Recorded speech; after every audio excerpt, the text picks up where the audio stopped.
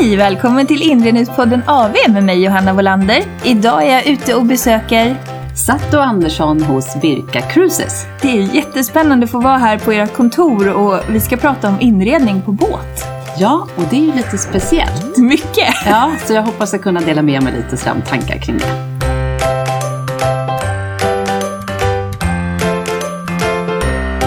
Satto, vi kan väl börja med dig. Vem är du? Berätta! Privat så är jag en Stockholmstjej. Jag har 2 vuxna döttrar och en make som jag har hållit ihop med hela livet, kan man väl egentligen säga. Jag är intresserad av utveckling när det gäller bolagsutveckling. Och det kan man göra både med produkt och man kan göra det med människor och man kan göra det med kunder. Och sen på min fritid så har jag precis avslutat ett projektår med Team Rinkeby Godmorgon Stockholm. Där jag har cyklat till Paris till förmån för Barncancerfonden. Wow! Ja, så att på min fritid tycker jag om att ta mig an lite större utmaningar som utmanar mig så att säga privat. Eftersom vi ofta utmanar oss i jobbet också. Ja, så tänkte du att jag måste utmana mig lite till. Ja, precis. Nej, men jag brukar tänka så att det är bra om man har en balans. Det vill säga att om du har mycket att göra på jobbet, då är det bra att ha mycket att göra på fritiden. Men på ett annat sätt då. Så att man får en balans i sin tillvaro. Så det var jätteintressant, så har jag aldrig tänkt. Jag tänkte att om man har mycket att göra på jobbet ska man ha lite att göra hemma. Ja, men det är många som tänker så. Ja. Då får man ingen balans. Nej, det där. Och det tycker jag är lite intressant det där. För jag får ju ofta höra så där att men de som jobbar som vd, de tar sig an sådana här galna utmaningar. Men jag kan förstå det, för du behöver liksom hitta en balans som drar ner takten. Ja, matchar, precis. Det där tar jag med mig. Det där var jättebra. Men vad ska man kalla dig? Är du hotelldirektör på flytande båt? Eller vad ska man säga om din titel? Ja, men kärt barn har många namn. Jag har hört många varianter. Hotelldirektör för ett flytande hotell. Hotelldirektör för flytande resort. Men egentligen så är jag väl vd för Östersjöns enda renodlade kryssningsfartyg. Det låter bra. Och hur hamnade du i det här? Hur är din bakgrund när du hamnade på kryssningsfartyg? Ja, alltså jag har ju egentligen ingen bakgrund inom sjöfarten. Mer än att, du vet, när jag var liten, jag har ju finskt påbrå, så åkte vi över till Finland med färja, som jag kallar det för. Lite med transportsyfte då, för vi hade hus och släktingar där. Men sen har jag jobbat i hotellbranschen i vad blir det, över 20 år. Så att det var liksom där jag klev in direkt efter skolan, kan man egentligen säga. Och sen har den vägen lett mig då till kryssningsfartyget Birka. Hur länge har du jobbat här? Jag har varit här i, tiden går, 5 år. Men det är ju alltså vad roligt, vilken utmaning. Men berätta, ni har alltså kryssningsfartyg som du sa, renodlade kryssningsfartyg på Östersjön. Berätta, har ni flera fartyg eller har ni ett fartyg eller hur? Ja, alltså vi har ett fartyg och vi tillhör då en koncern som heter Rederi AB Eckerö. Och den koncernen har däremot fler passagerarverksamheter, bland annat Eckerölinjen som går mellan Grisslehamn och Eckerö och Eckerö Line som går mellan Helsingfors och Tallinn. Okay. Och sen är det då MS Birka Stockholm som dels bedriver kortkryssningar men också långkryssningar. Och kortkryssningar, det är våra kryssningar då som går genom den Stockholms skärgård där vi gör ett kortstopp i Mariehamn. De är 21 timmar långa. Och sen har vi vårt långkryssningsprogram som sticker ut lite från de övriga aktörerna. Och det är ett program då där vi åker och besöker olika destinationer under året. Oj, det har jag missat faktiskt. Ja, vad spännande. Vad är det är det liksom bara vissa som får åka med där då? Eller har ni gått ut med det? Jag har bara missat den marknadsföringen. Nej, men det är så här att vi släpper, kan man säga, en form av resekatalog varje år i slutet på november, början på december. Och i den då har vi det här långkryssningsprogrammet. Så den som kommer näst upp här, det är våran Santa Cruise. Wow. Då kan man kryssa upp till Rovaniemi och hälsa på tomten över jul. Sen har vi en jättespännande kryssning som kommer i februari. Det är en ski cruise. Wow! Då åker vi till Sundsvall. Och så kan du välja att åka skidor i Hassela eller vid Södra berget. Och sen från och med maj månad då kommer liksom våra sommarlångkryssningar. med olika strandhugg runt Östersjön. Och de är mellan 2 till 4 dagar långa. Och vem som helst kan boka in sig på de här kryssningarna. Men det var ju jättespännande. Det här hade jag helt missat. Det här var en ny sida för mig. Men om vi ska prata om Birka som jag tänker det, då går den här ifrån där vi sitter nu på ert fantastiska kontor, precis utanför fönstret här på Stadsgårdskajen. Ja. Och så går den till Mariehamn och så kliver man på och så kliver man av och så har man varit på den här kryssningen. Och hur skulle du säga att den typiska resenären ser ut där? Och jag brukar säga så här att hela svenska folket reser med oss. Ja. Det finns egentligen ingen typisk resenär, men det kan finnas en typisk resenär för olika typer av våra kryssningar. Till exempel är det skollov, då har vi mycket barnfamiljer som reser med oss. Och då kan man säga att vårt upptagningsområde ungefär är Storstockholm och Mälardalen, eller det vi kallar för Birkaland. Säg Sundsvall ner till Oskarshamn, bort till Skara. Och sen så har vi en annan typ av kryssning. Till exempel kör vi en temakryssning med Friskis och Svettis. Just det. Temakryssningar gör ju mycket. Precis, då är det en annan typ av resenär som åker med oss. Har vi dansbandskryssningar så är det en annan typ av resenär.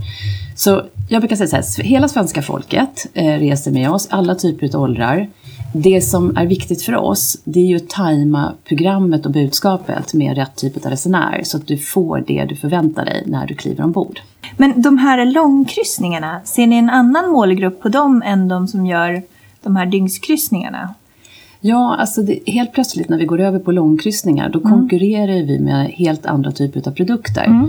Ska jag åka till Köpenhamn en weekend? Ska jag åka till Visby? Eller ska jag åka på en långkryssning? Så det är klart att där blir ju liksom konkurrensen annorlunda. Och det är många par som åker med oss. Och många familjer där man vill kunna umgås tillsammans ett par dagar. Men du har ditt eget val vad du vill göra på dagarna eller ombord. Men så träffas man för middagen. Så många familjer, alltså större familjer åker med oss. Mormor, morfar, barn, barnbarn. Det är ju ett lätt sätt att umgås generationsmässigt. Absolut. Men om man säger då, den målgruppen, är de mer kräsen eller är det bara en fördom som jag älskar att slänga ut med fördomar och så får man diskutera dem och så får man se om det är generellt så eller om det är bara så jag som har hittat på det här. Men den långkryssare målgruppen, är de mer kräsen på vad de upplever än de som åker ett dygn? Nu tänker jag inredningsmässigt. Ja, alltså jag älskar fördomar också. För fördomar är så otroligt spännande. För det finns ju någonting i det. Som, man måste ut med dem bara. Ja, precis. Nej, jag skulle nog inte säga det. Det är klart att är du ombord i många dagar så behöver ju vi kunna tillgodose... Då synar du alla. Ja, och så behöver vi kunna tillgodose många fler önskemål. Ja. För ena stunden kanske du vill röra på dig, träna. Andra stunden vill du vila. Tredje stunden vill du ha ett nöje. Och det är klart att vi behöver ju ombord på våran produkt kunna tillgodose alla de önskemålen.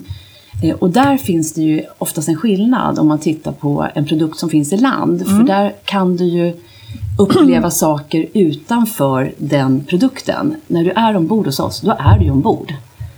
Och det är ju det som också gör att det kan vara ganska svårt och utmanande att jobba konceptuellt eller med inredning.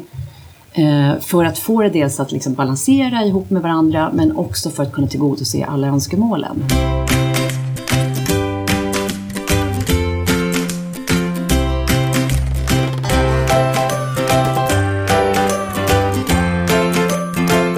Och hur arbetar ni med inredningen idag? Hur ofta gör ni om ert koncept och hur tänker ni kring inredningen? Ja, vi tänker i perioder. Historiskt sett så har vi kanske inte gjort så mycket mellan, det vill säga där fartyget går på varv. För vi behöver ju gå på varv med jämna intervaller.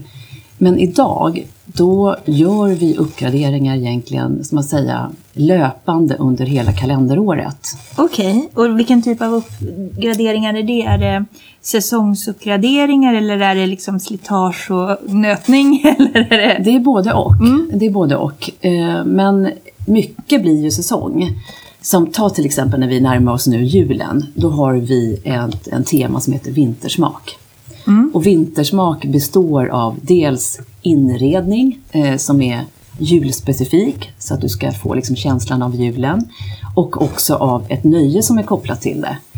Och om du har rest med oss förra året och ska komma tillbaka, då vill ju du liksom... Det ska vara nytt. Ja, det ska vara någonting nytt.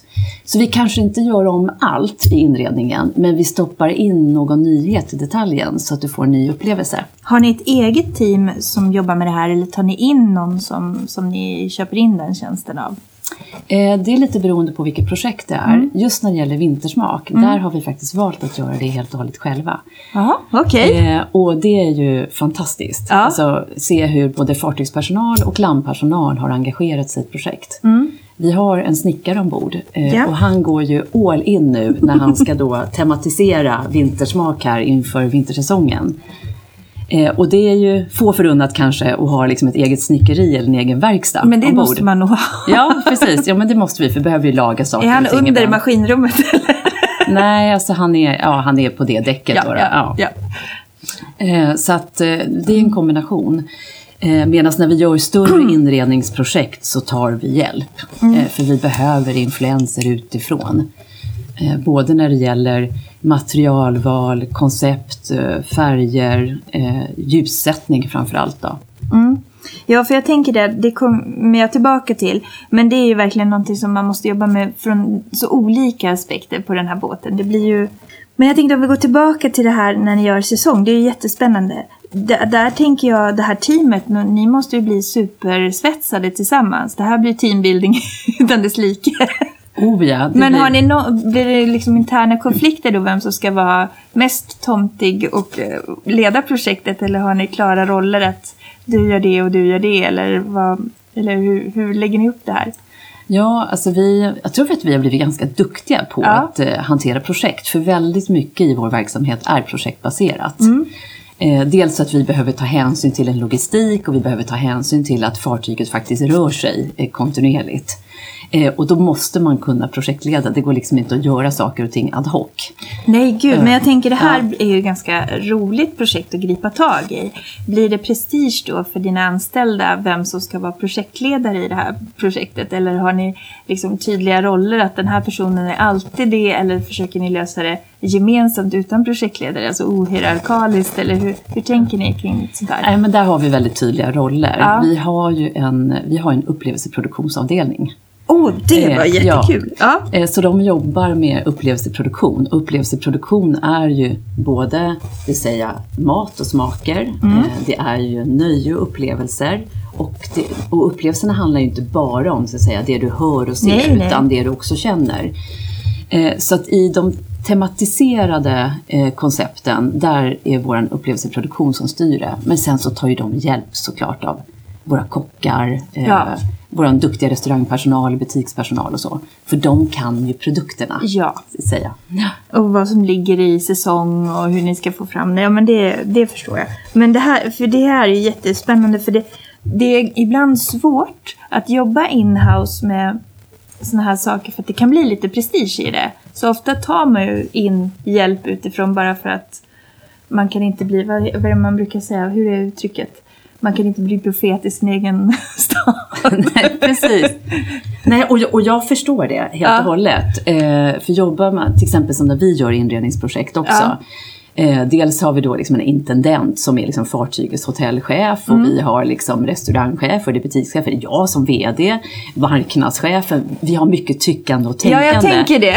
Och det kan lätt bli liksom att det blir de privata åsikterna. Och då är det otroligt skönt att kunna liksom luta sig tillbaka på en inredningsarkitekt eller en projektledare som kommer utifrån. För då kan jag också som vd säga så här: nej men vet du vad, det har han eller hon bestämt, för de är proffs i det här. Sen kan vi ha åsikter kring om vi tycker att det passar in i vårt varumärke, eller om det är går att jobba med det materialet. Det är väldigt mycket åsikter kring en inredning alltid. Det är verkligen någonting som man får som inredare och konceptutvecklare jobba med hela tiden. Och man får jobba ganska mycket med sin självkänsla där också. Att våga gå utanför sin egen box och säga, men det här är rätt faktiskt. Det här är det som marknaden vill ha, och det här är det som är rätt för konceptet. För ibland blir man ifrågasatt när man är mitt i processen. Och man måste liksom, men den här färgen ska det vara. Det är svårt. Absolut. Men jag upplever ju också att det har skett en utveckling där. Att när man jobbar med externa parter så är de mer lyhörda idag. Jag vet ju liksom när jag började jobba i hotellbranschen och kanske första gångerna som jag kom i kontakt med att vi höll på att renoverade eller byggde hotell eller byggde om. Då tänkte man ju annorlunda. Och då gick man kanske helt och hållet på den linjen som arkitekten sa. Och sen i praktiken så fungerade det inte. Okej, då hade man inte liksom haft man hade liksom inte testat liksom. Nej, jag fattar. Och jag tror att det var då det kom liksom att man gör mock-up hotellrum och man gör liksom mock-upper. Och det gör ju vi på fartyget också. Och jag tror också att vi har blivit duktigare på att titta på materialvalen i allt ifrån liksom riskbedömningar till arbetsmiljöfrågor. Och det ska ju vara enkelt att hantera. Det ska ju inte krångla till det för personalen. Nej, och det ska ju också bli en rimlig kostnad på det. För ibland har jag tänkt mycket på det här. Vi jobbar mycket under radarn och vi har inte profilerat oss på Fina gatan. Men ofta när man kommer till Fina gatan så kanske de inte har tänkt på kostnaderna helt igenom. Det är viktigt att ha liksom den här möjligheten att vara lyhörd. Men jag tror att det kan finnas mycket kvar av lite det här nästan i vädret tänket i inredningsbranschen också. Vilket jag och Caroline min kollega håller på att jobba bort för fullt. Vi vill aldrig se den sidan. Vi vill ha den här närheten och det här vi-känslan och att vi gör det här. Vi kommer aldrig sätta vårat eget stämpel på allting, utan vi kommer göra det i samråd med kunden, med samråd med huset och samråd med vad som är runt omkring. Men det där beror ju helt på hur man har som inställning. Men jag tror det är väldigt viktigt att ha den dialogen. Ja, det tror jag också. Sen så tror jag liksom hela den här hållbarhetsfrågan. Exakt. När den har kommit så är det klart att det blir ju inte heller ett bra betyg för en inredare eller så. Om vi måste byta ut de här stolarna efter 2 år för de inte håller. Nej. Och det jobbar ju vi jättemycket med. När vi tittar på inredning så tittar vi på så här, kan vi återanvända? Det var precis det jag menade. Ja. Och vi försöker ju återanvända så mycket vi kan. Och vi jobbar med tapetserare och så. Och lagar och fixar. Och liksom kör emellan fartygen. Vi kanske byter stolar och bord så där, för någon gör om och det passar där. Så att jag tror att när den frågan har kommit in också, då har man liksom tvingats att tänka om. Ja. Och det tror jag, jag tycker det är bra. Ja, jag tycker det är jättebra.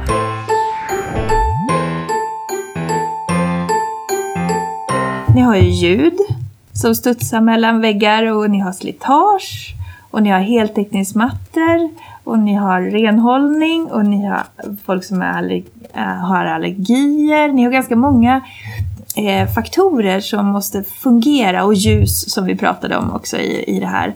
Tar ni in olika konsulter då eller anlitar ni en firma som täcker hela? Och sen framförallt då vad vi också behöver ta hänsyn till, det är ju säkerheten. Ja, och precis. Den är enorma. Ja, gud, jättebra. De är ju enorma på liksom fartyg. Och precis som du säger, dels är det ju någonting som rör sig hela tiden. Vi kan inte jobba bara med en aktör utan vi blir tvungna att ta hjälp av flera. För det finns ingen som spänner över hela den vidden. Och sen finns det ju proffs på att liksom bygga och renovera på fartyg som har erfarenhet utav det. Men det kanske är den största utmaningen, just den här liksom att säkerhetskravet kopplat till fartyg och det faktum att det rör sig.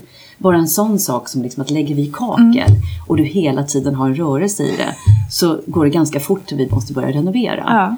Och då om vi ska renovera, då blir det mycket ljud, för det är mycket plåt som studsar och då är det svårt att göra det i liksom operativ verksamhet. Då måste den in i docka och så måste det... Ja, jag fattar problemen. Så det är utmaningar och de behöver man liksom tänka på. Och jag tror att både jag och de som jag jobbar med som kanske inte tidigare har jobbat med fartyg, vi har ju fått lära oss massor kring hur det är att jobba med fartygsoperativ verksamhet så att säga. Ja, men jag kan tänka mig, man har hotell, det är mycket utmaningar i det. Jag har jobbat väldigt mycket med hotellinredning. Och så lägga då på fartyg och rörelse. Jag kan tänka mig att det är en spännande effekt som kommer till där. Ja. Men det är ju det som är så otroligt roligt. Ja. Och jag kommer ihåg kanske första gången som vi gjorde en större renovering där vi faktiskt gick i operativ verksamhet. På hotell är det ju ganska vanligt att du stänger av en korridor när du renoverar. Och det är inte så vanligt att man gör det på fartyg. Dels för att man är rädd för ljudet och kanske också att man inte är van vid att begränsa den operativa verksamheten under vissa perioder. Och första gången som vi skulle då renovera våran buffématsal var det. Och så sa jag, nej men vet du vad, vi kan göra det här i lågsäsong. För vi har så många andra restauranger som vi kan jobba med. Okej, så ni stängde helt enkelt restaurangen under... Ja, den restaurangen. Men vi har ju 5 andra restauranger. Ja, precis. Ja. Och det här var ju, ja men såklart, väldigt läskigt för verksamheten och också för mig att driva igenom en sån fråga. Men det gick ju jättebra.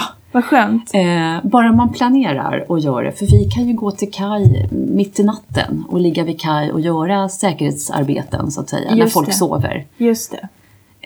För vi har ingen trafikplan som vi behöver med tidtabeller som vi behöver förhålla oss till. Nej, det är ju faktiskt fantastiskt. Så det är ju lyxigt för oss, kanske jämfört med andra aktörer på marknaden.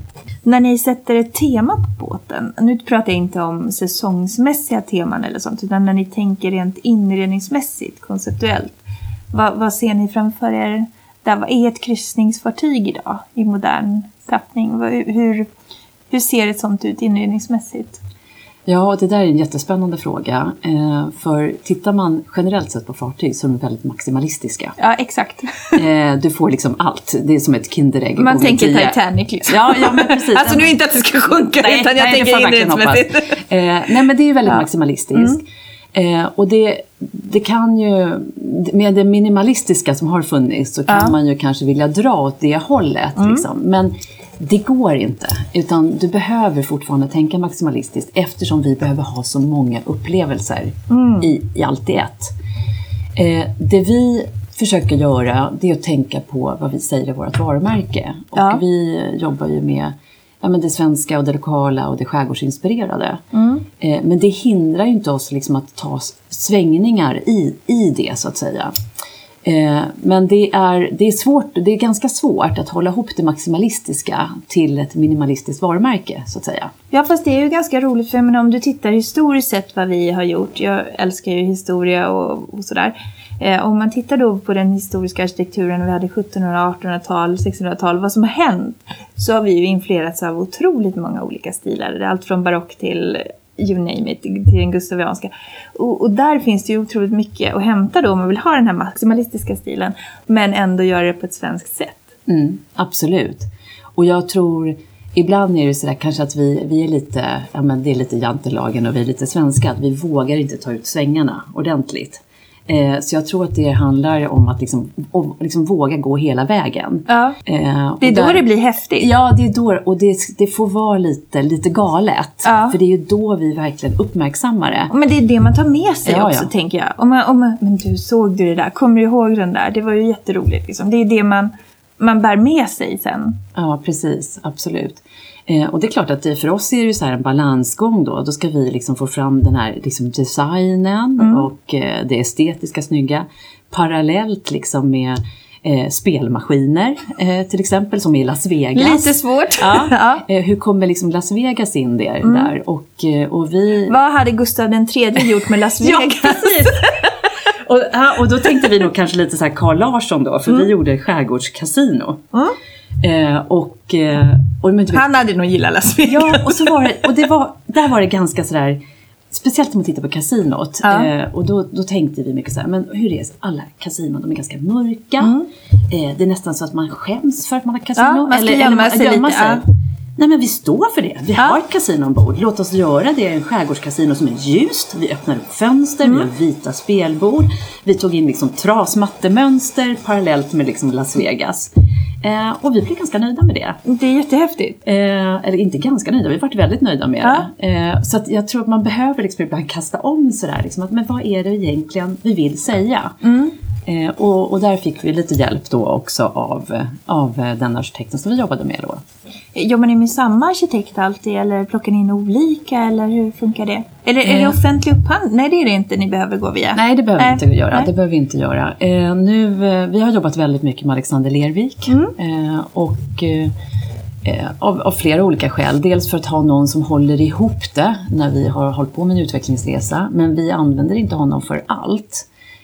Vi använder inte honom till exempel för butiksutveckling utan nu jobbar vi med visual merchandisers istället. Men Alexander Lervik har varit ett otroligt stöd för oss i den produktutveckling och konceptutveckling som vi har hållit på med. Kul, men han är jätteduktig. Och vi måste lägga in lite bilder. Har du lite bilder från båten så vi kan lägga in på webben avstudio.se, så kan man gå in och kika lite också. Det här vi har pratat om, det vore jättespännande. Sen är det ju så här med fartyg att det är sådana enorma ytor. Ja. Det är bara liksom, alltså när vi ska beställa korridorsmatta så alltså det går inte nästan att beskriva vilka mängder det blir. Så det blir, så fort vi ger oss in i något område så blir det så mycket. Det blir väldigt, väldigt mycket. Men liksom, vi tar ju 1800 passagerare och 715 hytter. Liksom, så det blir 715 hytter? Ja, så det blir väldigt stora ytor. Så att den är vi kan säga att vi har önskemål och vi kanske kommer dit, men det har väl inte varit så här 100% prioriterat för oss. Däremot så har vi bytt korridorsmattor och för att få det lite fräscht och sådär. För det behövs, för fartyget börjar bli lite tåligt. Hur ofta byter ni mattor, tänkte jag på? För det måste ju vara svårt att hålla. Nu finns det ju otroliga maskiner, jättebra rengöring. Och självklart mattorna är ju fantastiska för de både binder och det blir allergi. Bättre för allergi och så. Men samtidigt så nöts de ju väldigt mycket när ni har så otroligt mycket passagerare.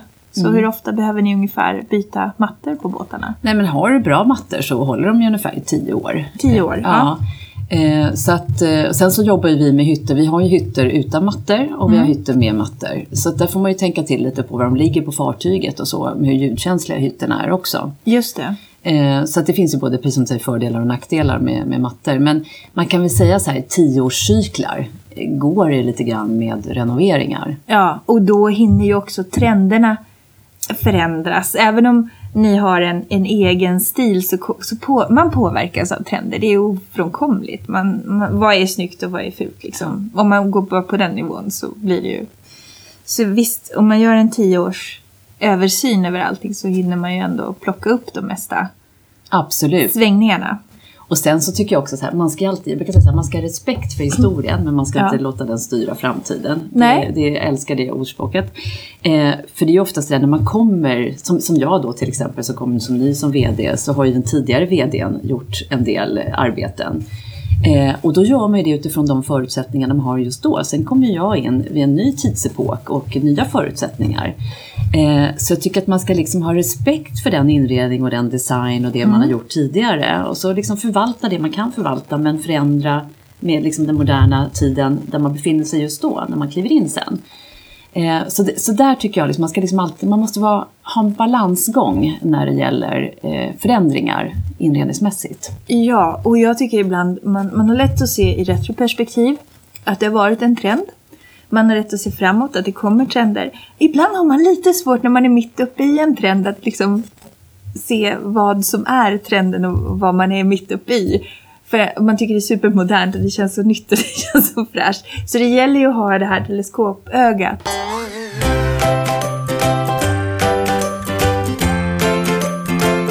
Och sen kan det finnas en risk om man plockar upp trenden för tidigt. Exakt. Och det där är väldigt spännande, för vi pratar lite grann om målgrupper. Och vi har väl kommit fram till så att det tar oss ungefär 3 år innan marknaden har förstått vad vi har gjort. Och då pratar vi ändå om så här, du vet, en snabb digitalisering, sociala medier och så. Det hinner inte med. Det hinner inte med. Så att när vi tycker så här, åh gud, nu har vi gjort så snyggt här i restaurangen. Så här, om 3 år, då kanske våra kunder har uppfattat att vi har gjort det. För att liksom, dels så reser man inte så ofta. Nej. Man kryssar inte så jätteofta. Så man kanske kommer 2 gånger om året. Och då har det kanske hunnit hända någonting, eller så har det inte hunnit hända precis när man kryssade. Så att jag tror att vi som jobbar i produktutvecklingen, vi kan vara väldigt, väldigt snabba och tycka så här, gud, nu har vi haft det här så länge. Och man blir less på det direkt. Men nästan innan man satt in det så tänker man nej. Så det kan man ju tänka på nästa gång när man vill göra om hemma. Alltså hur många utav mina vänner har verkligen sett det här, eller är det bara jag som har sett det? Men det är lite intressant. Ja, det är jätteintressant. Det är likadant som när man ska skicka ut nyhetsmail till någon och tänker, men det här vet ju alla redan. Ja, precis. Man tror man är top of mind. Absolut. Det är jättesvårt. Färgsättning överlag på båten är ju intressant också. För att ni är ju mycket i kvälls... Alltså det är ju både dagaktiviteter och kvällsaktiviteter. Och det ska ju funka på båda led. För jag tänker när man klär sig så klär man sig i vardagskläder och så har man kvällskläder och då har man en helt annan makeup. Det är lite grann samma sak i färgsättning och inredning, att man kommer dit på dagen vill man se en sak och på kvällen vill man se en sak. Ja. Hur tacklar ni den utmaningen liksom? Ja, och sen ska man kanske också lägga till det perspektivet att sen har vi olika åldersgrupper. Ja. En del vill ha mer ljus än andra. Och sådär. Just det. Nej, men det är ju vad vi försöker göra. Dels så tittar vi mycket på ljusscheman och försöker jobba mycket med att liksom personalen kan anpassa belysningen utifrån vilka kunder som befinner sig i lokalen. Så det är ett program som vi har haft, som vi har jobbat mycket med parallellt till att vi gjort en del miljöåtgärder när det gäller belysning då. Men att vi hela tiden faktiskt lägger i händerna på vår personal att kunna anpassa belysningen utifrån hur de upplever situationen där och då just nu. Och då krävs det ju att vår personal förstår vad vi vill göra konceptuellt. Ja. Och det kan ibland vara en utmaning liksom, att nå fram till alla, eftersom vi har ju personal som jobbar 7 dagar, sen är de lediga 7 dagar. Ja. Så alla är ju inte på jobb samtidigt. Så det blir väldigt mycket arbete liksom för oss att ta ansvar för kommunikationen och förklara vad det är vi vill rent konceptuellt. Men det så försöker vi tänka liksom, att det är personalens ansvar att se till att de får det konceptuellt rätt utifrån. Ni har ju lite av en permanent eventlokal skulle man kunna säga. Och just den här aktivitet, behov, lösning som man använder mycket när man jobbar med inredning och utvecklar konceptet och så. Den blir ju väldigt svår när den förändras hela tiden. Ja. När den är en sak där och en sak på kvällen. Ja. Eller... Ja, men du har så rätt. Du har så rätt. Och det är väl kanske det som gör att det är så otroligt roligt också att jobba med produkten. För det är ju en ny produkt som åker ut varje dag, kan man egentligen säga. Eller som säger, ett nytt tema som åker ut varje dag. Och då behöver ju liksom fartygspersonalen behöver hela tiden vara förändlig. Så att det är, men jag håller med dig. Det är utmanande men också väldigt, väldigt roligt. Och därför kan det också bli lite tokigt ibland. Så här, man bara, men gud, vad blev det nu? Då är det ju någon som har missat. Ja, men jag tänkte på det när jag åkte nu senast. Att då har ni ju den här soldäck där uppe. Som känns som att den är riktad mot den här livsnjutaren. Lite så. Att man med de här fantastiska bastu som man sitter och tittar på skärgården och åker ut. Och det är jättefint och så. Och sen har ni den klassiska dansbandsrestaurangen där nere som man känner, men här vet man, jag är ju norrländska så jag kan ju det här med styrdans. Ja, du kan det. Ja. Ja, men så det är lite roligt, ni har ju verkligen fångat upp det där. Och då tänker man ju att det är ganska kul att det får vara lite så olika. Att det inte blir så konceptualiserat att det måste vara samma stil rakt igenom. Och som du sa nu, kasinot, där är det lite trasmattor och där liksom Carl Larsson helt plötsligt. Ja, precis. Nej, men det är lite roligt att du säger det. Och sen så tror jag liksom sådär att dels att man har den där blandningen, men också att man får en möjlighet att skapa lite storytelling kring de olika. Älskat! Det är så kul. Ja, och ibland när vi diskuterar så här, varför ska vi ha den här mattan eller varför ska vi ha den här stolen? Men för våra säljare, det är ju fantastiskt att få kunna hålla den här stolen och så berätta hela storyn kring hur vi har tänkt. Och liksom, och vi försöker också göra mycket sådana där vi liksom går ut och frågar kunderna. Liksom. Just det. När vi utvecklar så här. Och så kan vi säga så här, men våra kunder tyckte så här. Och då har vi försökt bemöta det. Men det är just det här, kunna liksom så här, få använda den där storytellingen. Och jag älskar själv att få göra det när jag är ombord. Så här, ibland jag träffar några gäster eller jag träffar personal. Och liksom så här har vi tänkt. Det här är vår idé med det. Och det är inte alltid vi kanske lyckas förmedla det i våra hemsidor och våra nyhetsbrev. Men när vi träffar kunden, då kan vi berätta en story. Då kommer den. Ja. Ja, jag älskar det, för det är där mervärdet finns. Det är där passionen ligger.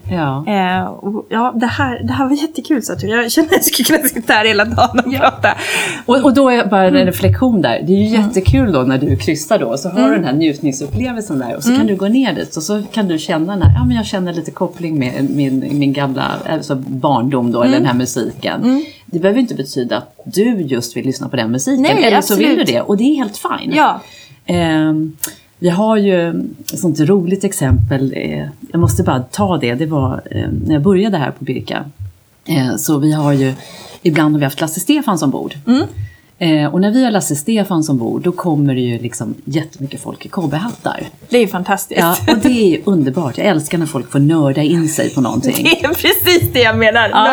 Ja, och så gick jag ner i terminalen, för då hade de sagt till mig så att du bara måste se det här. Och så gick jag ner i terminalen och så ser jag alla dessa cowboyhattar. Och min instinktiva känsla blir så här: har man åkt hit i buss i cowboyhatt, då ska man få den upplevelsen som man förväntar sig. Ja. Och så försöker vi tänka med allting. Alltså, kommer du hit och du ska upp och åka skidor till Sundsvall, men då ska du få en skidupplevelse. För det är det du har betalt för. Sen så behöver inte jag lägga mina personliga värderingar eller intressen i det. Jag kan vara intresserad av en sak och du är intresserad av en annan sak. Ja, men så det är det helt fine. Och så tänker jag att så är det med koncept och inredning också. Och då kan man ju faktiskt klara av att vara maximalistisk och svulstig när man vill det. Ja, och att få in hela Sverige. Ja. För det måste finnas utrymme för saker som alla kan känna sig hemma med. Precis.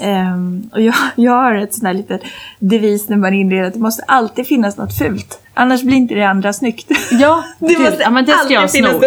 Den ska jag sno, för den ska jag komma ihåg. Den är jättebra. För sätter man inte in den, då blir inte annat fint. Då blir det bara bländ. Man märker ingenting. Det måste vara något som liksom sticker lite. Och gud, den ska jag använda, du vet när man renoverar på ett ställe och så är det andra gammalt. Och så börjar man säga, men gud, vi borde ha gjort det där också. Då ska jag säga det. Det blir jättebra. Ja, men vi skulle inte vara lika fint om inte det där var lite äldre. Nej, men det är sant. Ja. Man tycker inte lika mycket om helger om man inte har vardag. Nej. Det är ju så. Ja, gud, det är helt underbart. Ja, men du, tack snälla för att jag fick komma hit idag. Det var jätteroligt att få det här. Och vi kanske gör det igen sen. På båten. Man vet aldrig. Det får vi jättegärna göra. Jätteroligt. Ja, superkul. Och vill ni veta mer så gå in på awstudio.se eller följ oss på Andenel Volander på sociala medier. Så ha det bra. Hej hej! Hej hej!